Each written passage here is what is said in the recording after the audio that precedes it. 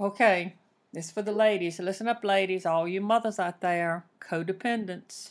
I got a word for you. I can't change my daughter. I can't make her into myself.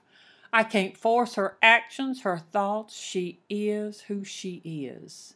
And when you finally get that, when you understand that truth, then you can let go of all your expectations and just love them for who they are. Stop buying, stop calling, stop doing, hoping you'll get the results you want for your efforts. Just love them and get on with your life.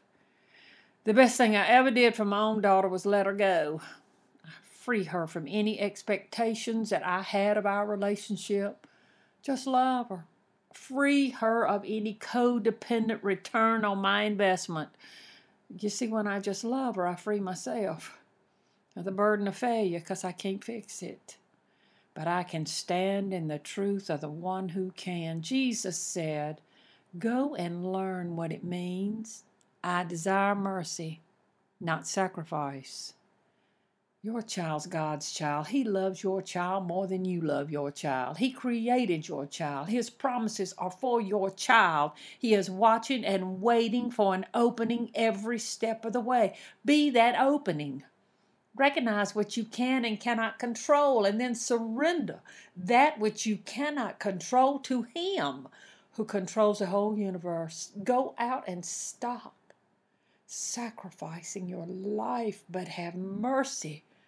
Show compassion, have love, trust God. Change is coming, but change will have to begin with you and me. Rescue starts with you and me. And when we allow God to make us whole, fill our emptiness, quench our thirst, only then can we ever be that example and have anything of substance to give our children.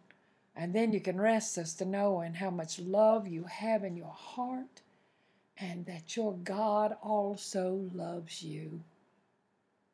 It gives me great comfort to know that my daughter is in the most powerful hands of the universe. It's my duty to love God and pray to Him, groan if I don't have the words, for His protection for my daughter and guidance for me, to give me the words to say and zip my lip when I need to be quiet. I can only control myself and behave in such a fashion that our Lord would smile from heaven, let His light shine through me to her and her children, and with that I can have peace. Mercy, my sisters. Mercy, not sacrifice. The famous verse from King James Bible, the one you know, "Be still and know that I am God."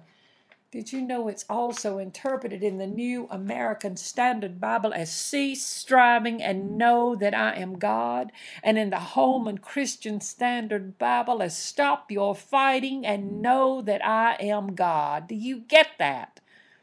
Then rest, my sisters, and surrender this fight, and let the God, your God, fight your battles. You just be still and know that He is God.